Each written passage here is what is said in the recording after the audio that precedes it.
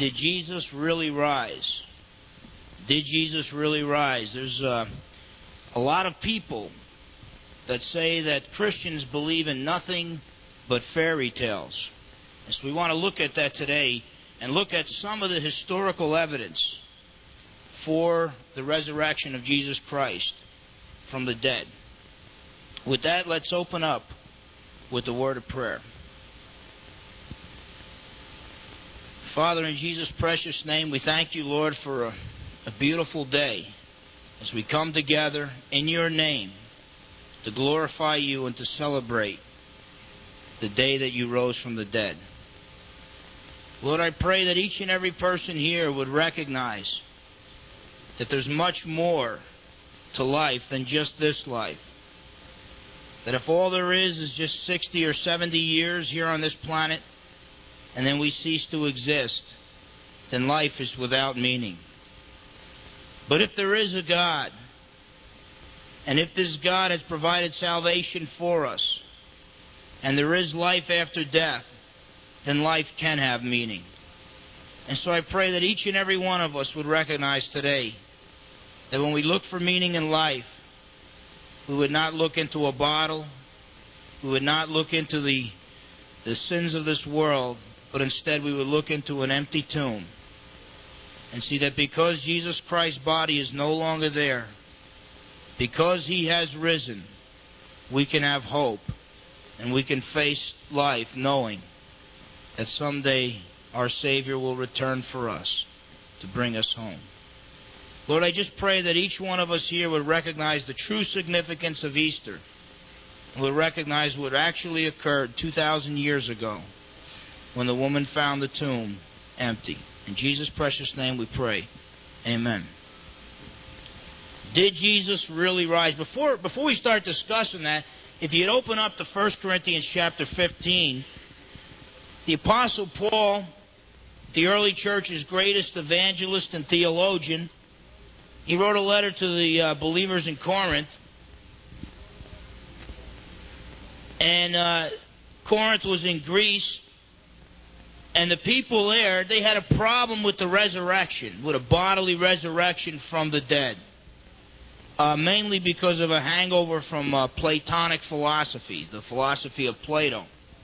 And so they had problems with the resurrection. Plato saw no sense. He saw the spirit, the realm of the spirit is so much higher than the realm of the flesh that he saw no use for a resurrection of the body and continuing life in the body. And so Paul had to defend the resurrection in 1 Corinthians chapter 15. But take a look. I want us to see the importance of the resurrection. This isn't just an insignificant question. The Christian faith stands or falls on whether or not that tomb was empty. The Christian faith stands or falls on whether or not Jesus Christ actually conquered death by raising Himself from the dead 2,000 years ago. Look at verse 14 of 1 Corinthians 15. The Apostle Paul says this, "And if Christ has not been raised, then our preaching is vain, your faith also is vain." If Jesus Christ did not raise Himself from the dead, then we are wasting our time today. If Jesus Christ did not raise Himself from the dead, then the whole Christian church is wasting its time. If Jesus Christ couldn't conquer death for Himself, how in the world is He going to conquer death for us? Verse 17, Paul says basically the same thing. "And if Christ has not been raised, your faith is worthless. You are still in your sins." What's the sense of trusting in a dead Savior? That's why I can't be a Buddhist, because he died and his body rotted in the tomb. And I can't be a Muslim because Muhammad's body rotted in the tomb. But when you come to Christianity, Christianity claims that His body is not in that tomb, that the tomb is empty. Because after they crucified Him on the third day, He rose from the dead. But Paul is very clear. There's a lot of people who try to call themselves Christians and they deny that Jesus rose from the dead. There is no Christianity without a resurrection. There is no Savior who is not a risen Savior. If Jesus didn't rise, then Christianity is false and it's a waste of time. In fact, look a little bit further. Verses 20 to 22, Paul says this, "But now Christ has been raised from the dead, the first fruits of those who are asleep." The first fruits is when you would take your first crop and you would take it and you would donate it to the church. And that was a way of saying that everything that you owned, all the produce of your land, belonged to the Lord. Christ being risen from the dead as the first fruits is a promise that there's going to be more to come. That He is a guarantee that all those who trust in Him will someday be raised from the dead as well. But now Christ has been raised from the dead, the first fruits of those who are asleep. For since by a man came death, that was Adam. Adam sinned, then he died, and all men died because of that. We inherit his sin nature. For since by a man came death, by a man, Christ, also came the resurrection of the dead. For as in Adam all die, so also in Christ all shall be made alive. Now let me say something about verse 22. It's not saying that everybody's going to heaven. It's just saying everybody in Christ is going to heaven. You see, we're all born in Adam's family because we all inherit his nature. We can all be traced back to Adam and Eve. And because of that, we all die. But to be in the family of Christ, one must trust in Him alone for salvation. And if we trust in Jesus Christ alone for salvation, we are in His family, and then all shall be made alive, all shall be raised as He was raised. See, Paul's argument is like this. If Jesus didn't rise, we're wasting our time. But if He was raised from the dead, His resurrection guarantees that we someday will be risen from the dead as well. But then Paul says in verse 32, the second half of verse 32 of 1 Corinthians 15, if the dead are not raised. So in other words, if Jesus really wasn't risen from the dead, then we won't be raised. And if we will not be raised, if the dead are not raised, let us eat and drink, for tomorrow we die. You see, what Paul is saying is, if Jesus Christ has not risen from the dead, there's no guarantee that we'll be risen from the dead. And if we're not going to be risen from the dead to be judged, then it doesn't matter what we do. You know, when I debated a philosophy professor on God's existence at Lower Columbia College, part of my argument was that if God does not exist, and if there's no life after death, and if all you live is 60 or 70 years and then you die and then you cease to exist, that 1,000,000 years from now it would make no difference whether you were a Mother Teresa who helped hurting people or an Adolf Hitler who butchered innocent human beings. 1,000,000 years from now, it would make no difference whatsoever. Everybody you influenced would be long gone. But if there is a God, it makes all the difference in the world. And of course, if you get some new neighbors moving next door, you're going to hope it's a Mother Teresa and not an Adolf Hitler. But the fact remains, there's no reason to live a godly life, to be a good neighbor, to do good things, to love people, unless there is life after death, and if the things that we do have eternal significance rather than just momentary significance. And so what we want to look at today is the question, did Jesus really rise? Because it makes all the difference, not just in this world, but it makes all the difference that can be made. There's only 4 possibilities. We have in the Scriptures, in the New Testament today, we have several different accounts. Eyewitness accounts, such as from Matthew and from John, that they had seen Jesus alive after He had risen from the dead. The Apostle Paul claims to have seen Jesus alive after He rose from the dead. Peter, in one of his letters, claims to have seen Jesus risen alive after He had risen from the dead. You've got Luke, who talked to eyewitnesses and recorded what they said in his gospel. Mark got his gospel from Peter and records that eyewitness testimony that Jesus rose from the dead. James, eyewitness testimony. So we've got these. They're in existence. Everybody admits they're in existence. And so there's only 4 possibilities about these resurrection accounts. One possibility is that they're just legends. That it's just a bunch. There was, Jesus died and that was the end of it. But then little rumors started coming around that somebody saw him risen from the dead, but there was no truth to it. And that about 100 years later, maybe 200 years later, legends of a resurrection began to develop. So that's one possibility. A second possibility is that the apostles were just lying.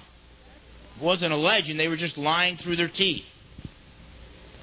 Third possibility is that they were sincere, they weren't lying, but they were deceived. They thought they saw Jesus risen from the dead, but they were mistaken, they were deceived. And then the fourth possibility is that the apostles told the truth and that Jesus Christ did in fact rise from the dead.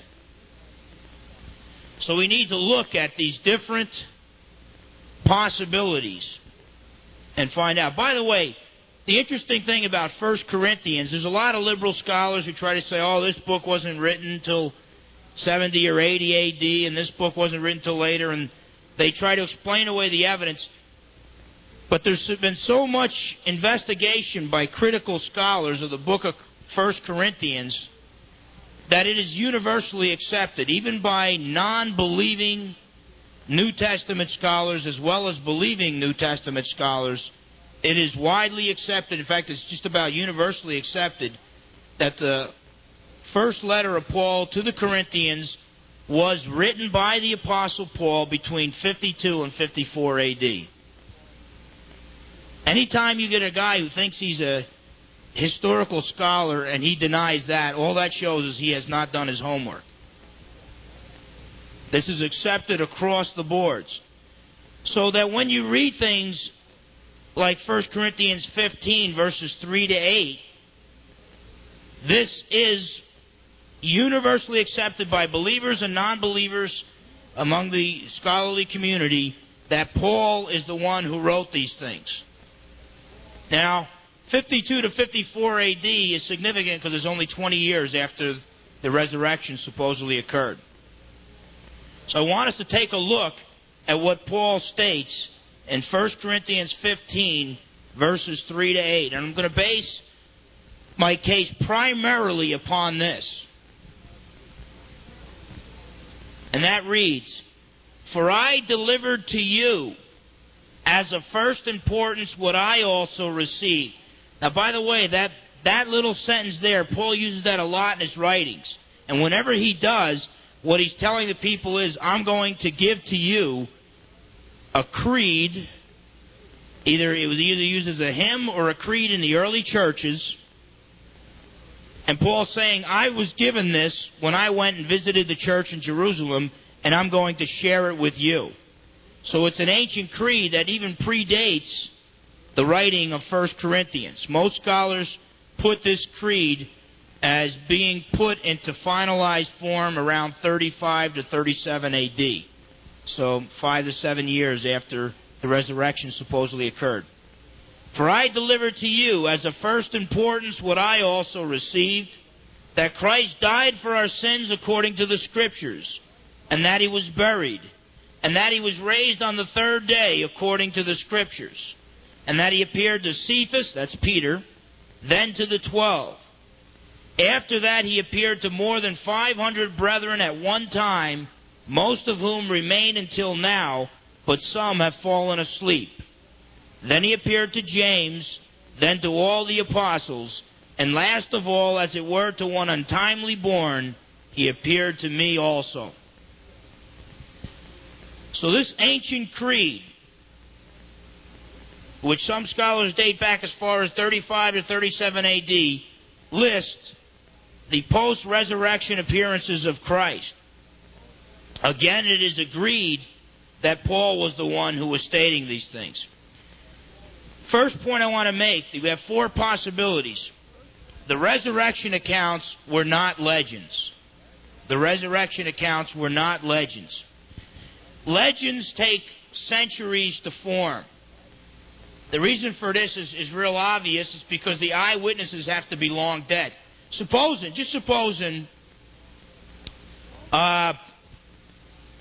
let's say there's a guy, I didn't read the obituaries in the last few days, but let's say there's a guy in Bremerton, and he lived a normal life and stuff, and he died about 3 or 4 days ago. If Neil and I get together and want to start a legend of his resurrection, it's not going to develop real quick. Every time somebody says, yeah, this guy rose from the dead and he appeared to all these people, the eyewitnesses are going to come forward and say, no. I knew the guy. The guy didn't perform any miracles. He was a regular guy, a hard-working man, whatever. But he died, and that was it. In order for legends to begin to pick up steam, the eyewitnesses have to be dead. Usually, the students of the eyewitnesses have to be dead, and often their students as well. So it have to be about 150 to 200 A.D. before legends about a resurrection could even get started. I mean, we even find some heretical legends started by heretical groups right around 100 A.D., right after John died. The Gnostics were a heretical group, tried to start all kinds of heresies. But Polycarp, who was a pupil of the Apostle John, he put them down. Ignatius did as well. And other pupils of the Apostle John put these heresies down. And so it took longer before they could get started. So legends take centuries to form long after the eyewitnesses are dead.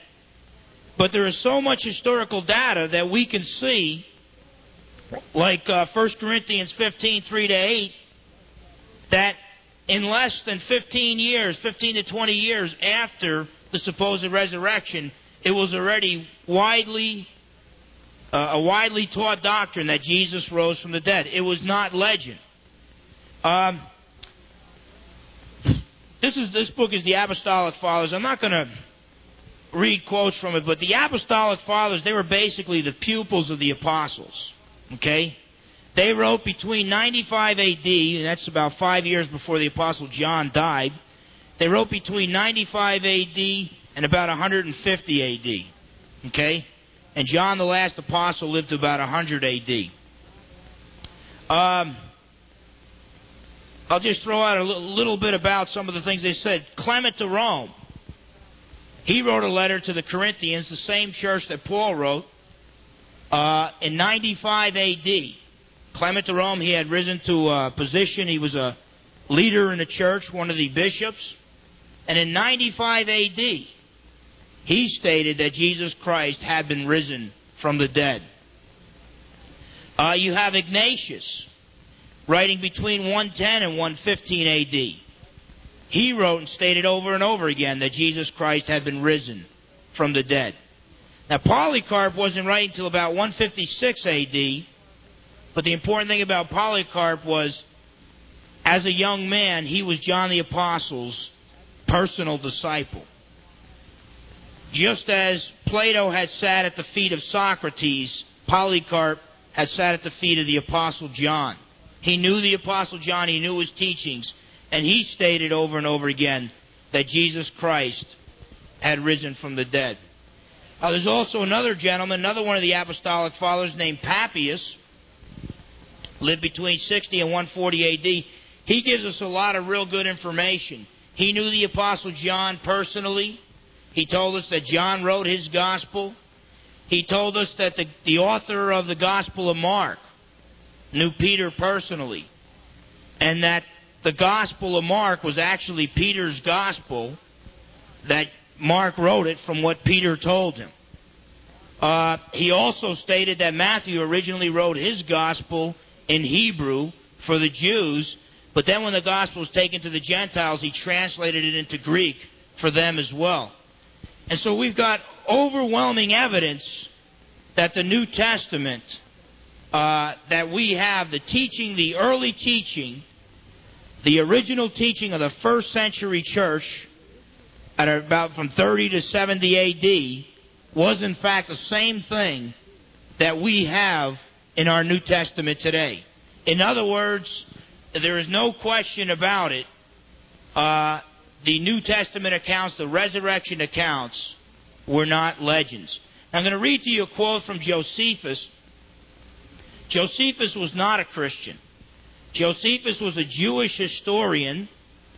He was born in 37 A.D. He died in 97 A.D.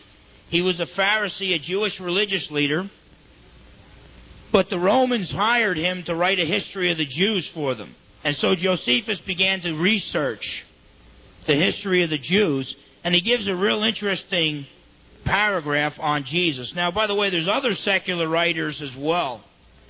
I'll just throw out a few names. Thallus in 52 A.D., just 20 years after the crucifixion, in his writings, he tried to explain away the darkness at the crucifixion. Why would it get pitch black in the middle of the afternoon? So Thallus tried to explain it away. 20 years later, non-believers were still trying to explain away the miraculous things that occurred during the life of Jesus.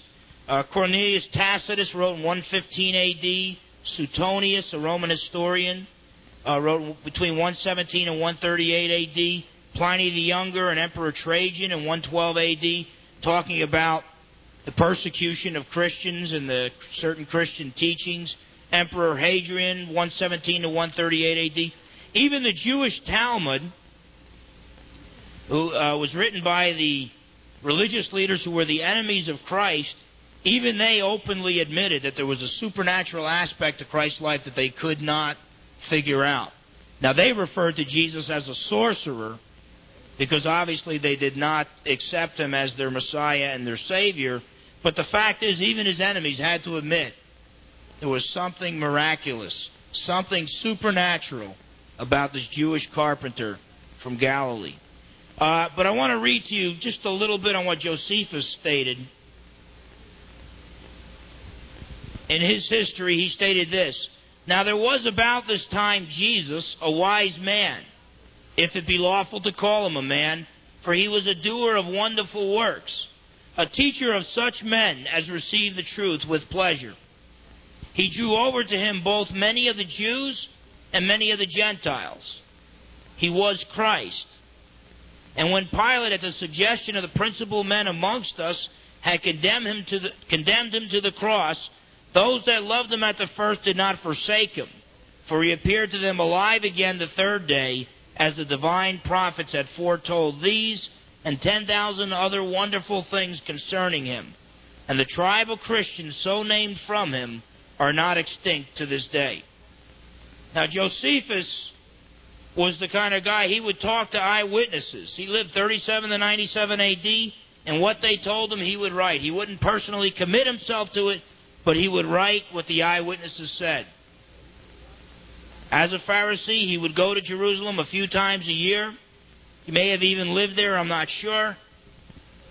But he could talk to the eyewitnesses, and when he talked to the eyewitnesses, that was the report that he gave. So the idea that the resurrection is a legend that came hundreds of years later is not the case. The clear teaching of history is that the resurrection accounts were not legends. Therefore, if you don't want to believe that that Jesus really rose, you can't blame it on generations that came after the apostles. You are going to have to call either the apostles liars, or you're going to have to assume that they were not liars, but they were deceived. But that's where it is. Even liberal scholars admit, 1 Corinthians 15, 3-8, that was the Apostle Paul who wrote that. And he met Peter. And he met James. And they openly admitted that they had seen Jesus risen from the dead. And he himself had seen Jesus risen from the dead. And he told the Corinthian believers, if you don't believe me, go talk to one of these 500 people. Most of them are still alive, and they claim that they had seen Jesus risen from the dead. The resurrection accounts were not legends. Maybe the apostles were liars. What about that possibility? There's not many people, by the way, who hold to this view any more. It was at one time popular, but then a lot of it, once it got looked into a little further, it fell from popularity rather quickly. The apostles were not lying. Some people they propose the view that the apostles stole the body of Jesus and they fabricated the resurrection accounts. They claim that they saw the resurrected Christ. The problem with this is history has shown us over and over again that these men died martyrs' death. They died horrible deaths, refusing to deny that Jesus Christ had risen from the dead. Peter was crucified upside down. His brother Andrew was crucified. Paul was beheaded. John was the only of the original apostles that was never put to death. He was battered and beaten on several occasions, but he died of old age. He was the only apostle who had the courage and the love for Jesus to go to the cross with him and witness the crucifixion. All the other apostles were hiding. And I don't know, maybe our Lord said, hey, if he went to the cross with me once, I'll spare him from a horrible death. But all the other apostles died. It's been historically confirmed. They died martyrs' deaths. Now the problem is, men do not die for what they know to be a hoax. A person doesn't die for something. I mean, that's better than a modern-day lie detector test. You don't die for something if you know it's a lie. I mean, they're gonna crucify you. You're gonna spend hours dying a horrible death, and it's all a big lie. It's all a big hoax. Men do not die for what they know to be a hoax. Therefore, the apostles sincerely believed that they had seen the resurrected Christ on several occasions. I mean, when you read the reports in John chapter 20 and Luke chapter 24, there he was standing right in the midst of the upper room, and they still didn't believe it. And he said, well, go ahead, touch the wounds in my hands, the wounds in my feet, touch the wound in my side. Then he grabbed a piece of fish and ate in their midst. They couldn't believe it at first. But some claim, well, maybe they were sincere, but maybe they were deceived. By the way, this is where the debate is right now. Gary Habermas, Liberty University, one of my professors over there, he debated Anthony Flew, one of the world's leading philosophers. He's an agnostic out of Great Britain. They flew him down to Liberty University, let Gary Habermas beat up on him, and then flew him back out. But the debate, it's a book now, too, by the way, the resurrection debate, Did Jesus Rise, I think is the title of the book. But modern scholarship, this is where the debate is. Nobody wants to call the apostles liars anymore. And the resurrection accounts are obviously not legends. The historical evidence is overwhelming. In fact, the New Testament now it's gone on record as being by far the most reliable and the most well-copied of all ancient manuscripts. And so now what we're left with is that the apostles, everybody admits, among scholars in this field, everybody admits the apostles were sincere.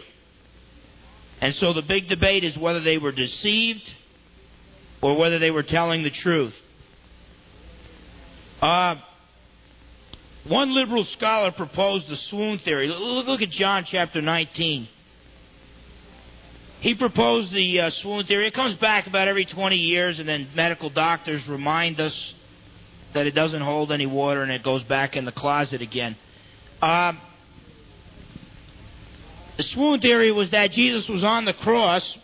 You know, it admits the apostles were sincere, but Jesus is on the cross and he faints. He passes out, but he doesn't die.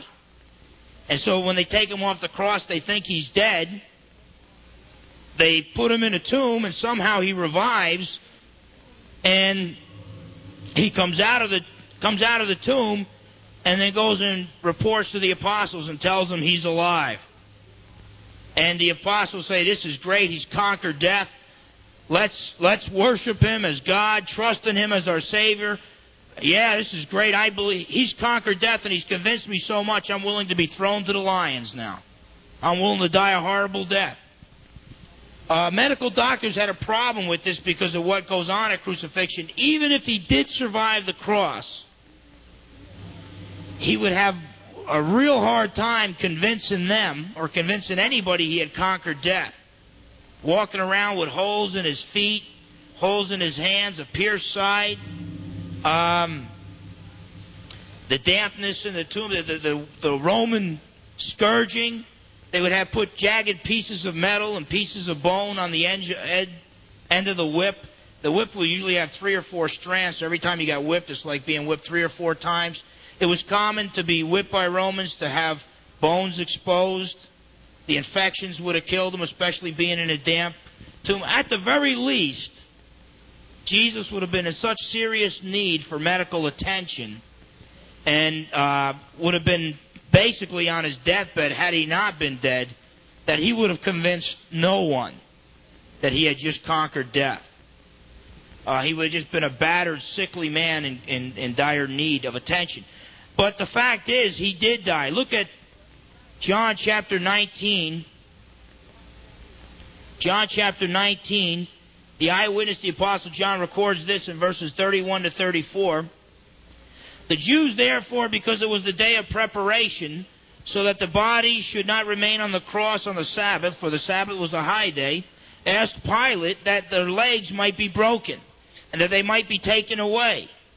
The soldiers therefore came and broke the legs of the first man and of the other man who was crucified with him. But coming to Jesus, when they saw that he was already dead, they did not break his legs. But one of the soldiers pierced his side with a spear, and immediately there came out blood and water. Let me explain what's going on here. The Romans were experts in killing people. I mean, these guys were ruling the world, and if you wanted to rule the world, you had to kill a lot of people to do it back then. Nowadays, you don't have to kill people. You could just kind of do a good sales job, and you could end up ruling the world. There's a lot of people that are manipulating others in an attempt to get the United Nations and a one-world government to come about. But back then, if you wanted to rule the world, you had to kill people. These guys were experts on killing people, and they were experts on torture. They knew how to kill people quick, but they also knew how to kill people slow. And they decided, with this crucifixion, exposing people to public shame, let's make it last a long time. So what they did was, well, when you're crucified, the problem is your lungs eventually, you're unable to get air into them. You become unable to breathe. You can't get another breath, and so you die a slow, horrible death. Sometimes it would take 2, 3, 4 days to kill a guy on a cross. Well, but the Romans didn't like riots from the Jews, and to keep corpses out on their Sabbath days or their Passover, on their holy days, was to desecrate their holy days, and then the Jews would riot and stuff. So the Romans would not leave crucified victims on the cross during their holy days. So what the Romans would do is the Roman soldier would then just break the legs. You just break a leg on one of the guys on the cross, and then you can't push off anymore. And if you can't push off, you can't get any air, you die within minutes. Okay, when you're in the... That's another reason why Jesus couldn't have been unconscious on the cross hanging down. If you're in the down position, you're dead. You're either dead or you're 30 seconds from death. But it comes quickly at that point. They went to Jesus. He was already dead. And the Roman soldier's an expert in death. He's seen dead guys before. That's his job. And so he figured, no sense in breaking his leg, which, by the way, fulfilled the prophecy of the Passover lamb. Paul calls Jesus our Passover lamb. The Passover lamb was celebrated in Exodus chapter 12 under Moses and all, where they would slaughter the Passover lamb, put the blood on the doorpost, and then the angel of death, when he would kill every firstborn Egyptian child, would pass over every house that had applied the blood of the lamb. Paul says in 1 Corinthians 5:7, Jesus is our Passover lamb. If you trust in Him for salvation, then because of His shed blood on the cross of Calvary, you'll be passed over for the judgment that you deserve. But one of the qualifications of the Passover lamb, it could have no broken bones. And so the soldier goes up to Christ. He's already dead. So he figures, well, he's already dead. I don't need to break his leg. But he's a good soldier, very conscientious, cares about his job. And he figures, just in case he's not dead, I'm going to do something that will kill him if he's not dead. And so the piercing aside, he knew how to kill a guy. He knew, well, if you stick a guy with a spear in this part of the body, it hurts a real lot, but it don't kill him. You stick a spear somewhere else, it kills him, but it kills him slow. But if you want to kill him fast, this is where you stick him. And so he pierced Christ's side with a lethal blow that would kill him. But the interesting thing is, John was watching this, and he said, but one of the soldiers pierced his side with a spear, and immediately there came out blood and water. He thought it was kind of strange, so he recorded it. Blood and water. He even implies maybe he thought it might have been a miracle or something, because he never saw that before. Well, what does that mean, blood and water? Make a long story short, I've read several different medical doctors on this particular phenomenon, and what it basically is, the only time a body that gets punctured in the area of the heart, the only time that it will come out with a clear fluid as well as blood is if that body is a corpse. In other words, modern medical science has shown that the phenomenon of blood and water flowing from the side of a body that's just been pierced, that is a sign of medical evidence that the body is a corpse. The person has already died. And so every time the swoon theory pops back into the picture, all the other problems with it are pushed aside and they come right back to this passage. There's no way John could have known that and said, I'll lie, I'll say blood and water came out, even though it really didn't, because he wouldn't have known back then that blood and water confirms death, that death has already occurred. So the swoon theory is no longer held by any scholars today. The wrong tomb theory. Some people say, well, maybe they just all went to the wrong tomb. Two problems with that. Number one, it doesn't explain the resurrection of appearances of Christ. If they went to the wrong tomb, all you'd have is an empty tomb. You wouldn't have 500 people saying, we saw him risen from the dead. He appeared to us alive. You wouldn't have the Apostle Paul saying he saw him, or the Apostle John talking about him in the upper room with the apostles and with doubting Thomas.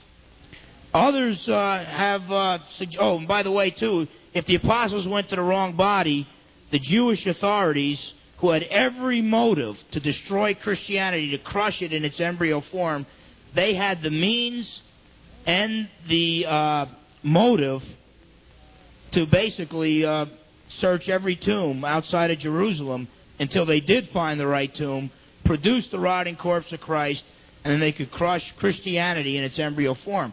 They did not, because the tomb was in fact empty. So the wrong tomb theory falls. Another possibility how the apostles could have been deceived, the hallucination theory. People have known to hallucinate, especially people taking trips on certain kinds of hallucinogenic drugs. The problem with this view, though, this theory, is the fact that a hallucination occurs in the mind of someone. No two people have the same hallucination because it occurs in the person's mind. So you've got a problem when you got 12 apostles having the same hallucination. It just would not occur. But then when you have 500 people all at once seeing the risen Christ, the problem is only compounded even more. And so the hallucination theory does not hold much water. By the way, the liberal scholars, the non-believing scholars themselves, have proven their own theories false. The resurrection accounts, by the way, by believers and non-believers alike, it was regarded for the most part as history by scholars until the 18th century. Then Benedict Spinoza came on the scene and started to doubt it and started to make complaints about it and all. But in the last century, where most of these naturalistic theories were proposed, natural explanations, they try to take out all the supernatural elements of the Bible, the liberal scholars themselves disproved their own views. You'd have one guy would say hey, wait, maybe he didn't die. And then the other leading scholars would stand up and say, no, here's the evidence that he died, so he definitely died. Maybe they saw hallucinations. Then another scholar stand up and say, no, here's the evidence against that. Maybe it was this other thing. Maybe they went to the wrong tomb. And it just went on and on, but they basically refuted their own views. Now, where does that leave us? If the resurrection accounts were not legends, then they came from the apostles. But if the apostles were not lying, because they were sincere enough to die for these claims, and die horrible deaths at that, if they weren't lying, and there's absolutely no evidence that they were deceived whatsoever, they had every reason to confirm that they actually did see the risen Christ. I mean, if you're going to buy a car, you want to check it out. Before you're going to spend $5,000 to $10,000 on something, you want to check it out and make sure it's going to work. But if you're going to be thrown to the lions, man, I'd hate to get thrown to the lions and then find out later I was wrong. Jesus wasn't who he claimed to be. You're going to check it out. When Jesus Christ appeared to them, they checked it out. They were not deceived. So if the resurrection accounts weren't legends, if the apostles weren't lying, if they weren't deceived, that leaves us with only one possibility. The apostles were telling the truth. Dr. Gary Habermas, my old professor from Liberty University, his dissertation was about 600 pages long. He's got a Ph.D. in philosophy and history from University of Detroit. When he had to defend his dissertation, it was in front of a whole committee of scholars. He got real nervous because he found out one of the scholars was Jewish by faith. Was not a Christian, was Jewish. Now the other scholars were non-believers, but he wasn't sure what they believed about the resurrection. But a Jewish scholar, he figured, well, this guy definitely denies the resurrection. And it turned out, even after the debate, the Jewish scholars, he told the Jewish scholar, I expected more arguments coming from you, and I didn't get hardly any. A Jewish scholar said, I looked into this issue myself years ago. And, the evidence is real strong. I mean, only an unbiased man would deny, after looking at the evidence, would deny that Jesus did in fact rise from the dead. And it baffled Dr. Habermas, and he says, well, you're Jewish, you're not a Christian. This gentleman had accepted Jesus as just a prophet, not as his Messiah, not as God in the flesh, but he admitted that Jesus rose from the dead. Now, the problem with that view breaks down is when you come to a passage like John 10. Look at John chapter 10. The evidence is out. Jesus Christ did in fact rise from the dead. Therefore, whoever he was, God put his own stamp of approval on Christ's teachings by raising him from the dead. What were some of the things that Jesus taught? Look at John chapter 10, verses 30 to 33. Jesus said this, I and the Father are one. The Jews took up stones again to stone him. Jesus answered them, I showed you many good works from the Father. For which of them are you stoning me? The Jews answered him, for a good work we do not stone you, but for blasphemy, and because you, being a man, make yourself out to be God. Don't call Jesus just a good man who rose from the dead, or just a prophet who rose from the dead. This guy walked around and claimed to be God. He's either a deceiver, or he's God himself in the flesh. And I believe his resurrection proves that he is God in the flesh. Then John 14, verse 6. John chapter 14, verse 6. Jesus said to him, I am the way and the truth and the life. No one comes to the Father but through me. No one comes to the Father but through me. If Jesus Christ is who he claimed to be, God in the flesh, his resurrection proves that claim to be true. Jesus Christ claimed that salvation comes only through him. Not through him, plus if you want, you could choose Buddha instead, or Muhammad, or you can choose Confucius. Jesus Christ said, if you want to get to the Father, it's through me, and it's through me alone. Whenever the Pharisees had a disagreement with him and say, well, give us some evidence for your authority. Give us some evidence for your claims. He said, the only evidence I'll give you, destroy this body, and in 3 days I'll raise it up. Jesus Christ said He would prove His claims by rising from the dead, and the historical evidence shows that He did, in fact, rise from the dead. Just a couple more passages and then we'll close. Look at Luke chapter 24. Where does that leave us now? The historical evidence shows that Jesus Christ did, in fact, rise from the dead. But where does that leave us? Look at Luke 24. There were some followers of Jesus that were on the road to Emmaus. And it was right after Jesus had been crucified a few days later. And they were feeling pretty down. And Jesus appeared and walked alongside of them. But they didn't recognize Him. I mean, you don't just expect to see a guy who just died a few days ago. And their eyes, it says in verse 16, were prevented from recognizing Him. But look at verses 18 to 21. And one of them, named Cleopas, answered and said to Him, are you the only one visiting Jerusalem and unaware of the things which have happened here in these days? And He said to them, what things? And they said to Him, the things about Jesus the Nazarene, who was a prophet, mighty in deed and word in the sight of God and all the people, and how the chief priests and our rulers delivered Him up to the sentence of death and crucified Him. But we were hoping that it was He who was going to redeem Israel. Indeed, besides all this, it is the third day since these things happened. Now Jesus reveals to them a little later, hey, I'm the guy you're talking about. I'm Jesus, I have risen. But look at that one passage there. What applies to Israel applies to the whole world. We were hoping that it was He who was going to redeem Israel. Mankind, since the garden, you live and then you die. Whether you're a king or a pauper, you live your life, you die, that's it. Life seems so without meaning. It seems so meaningless.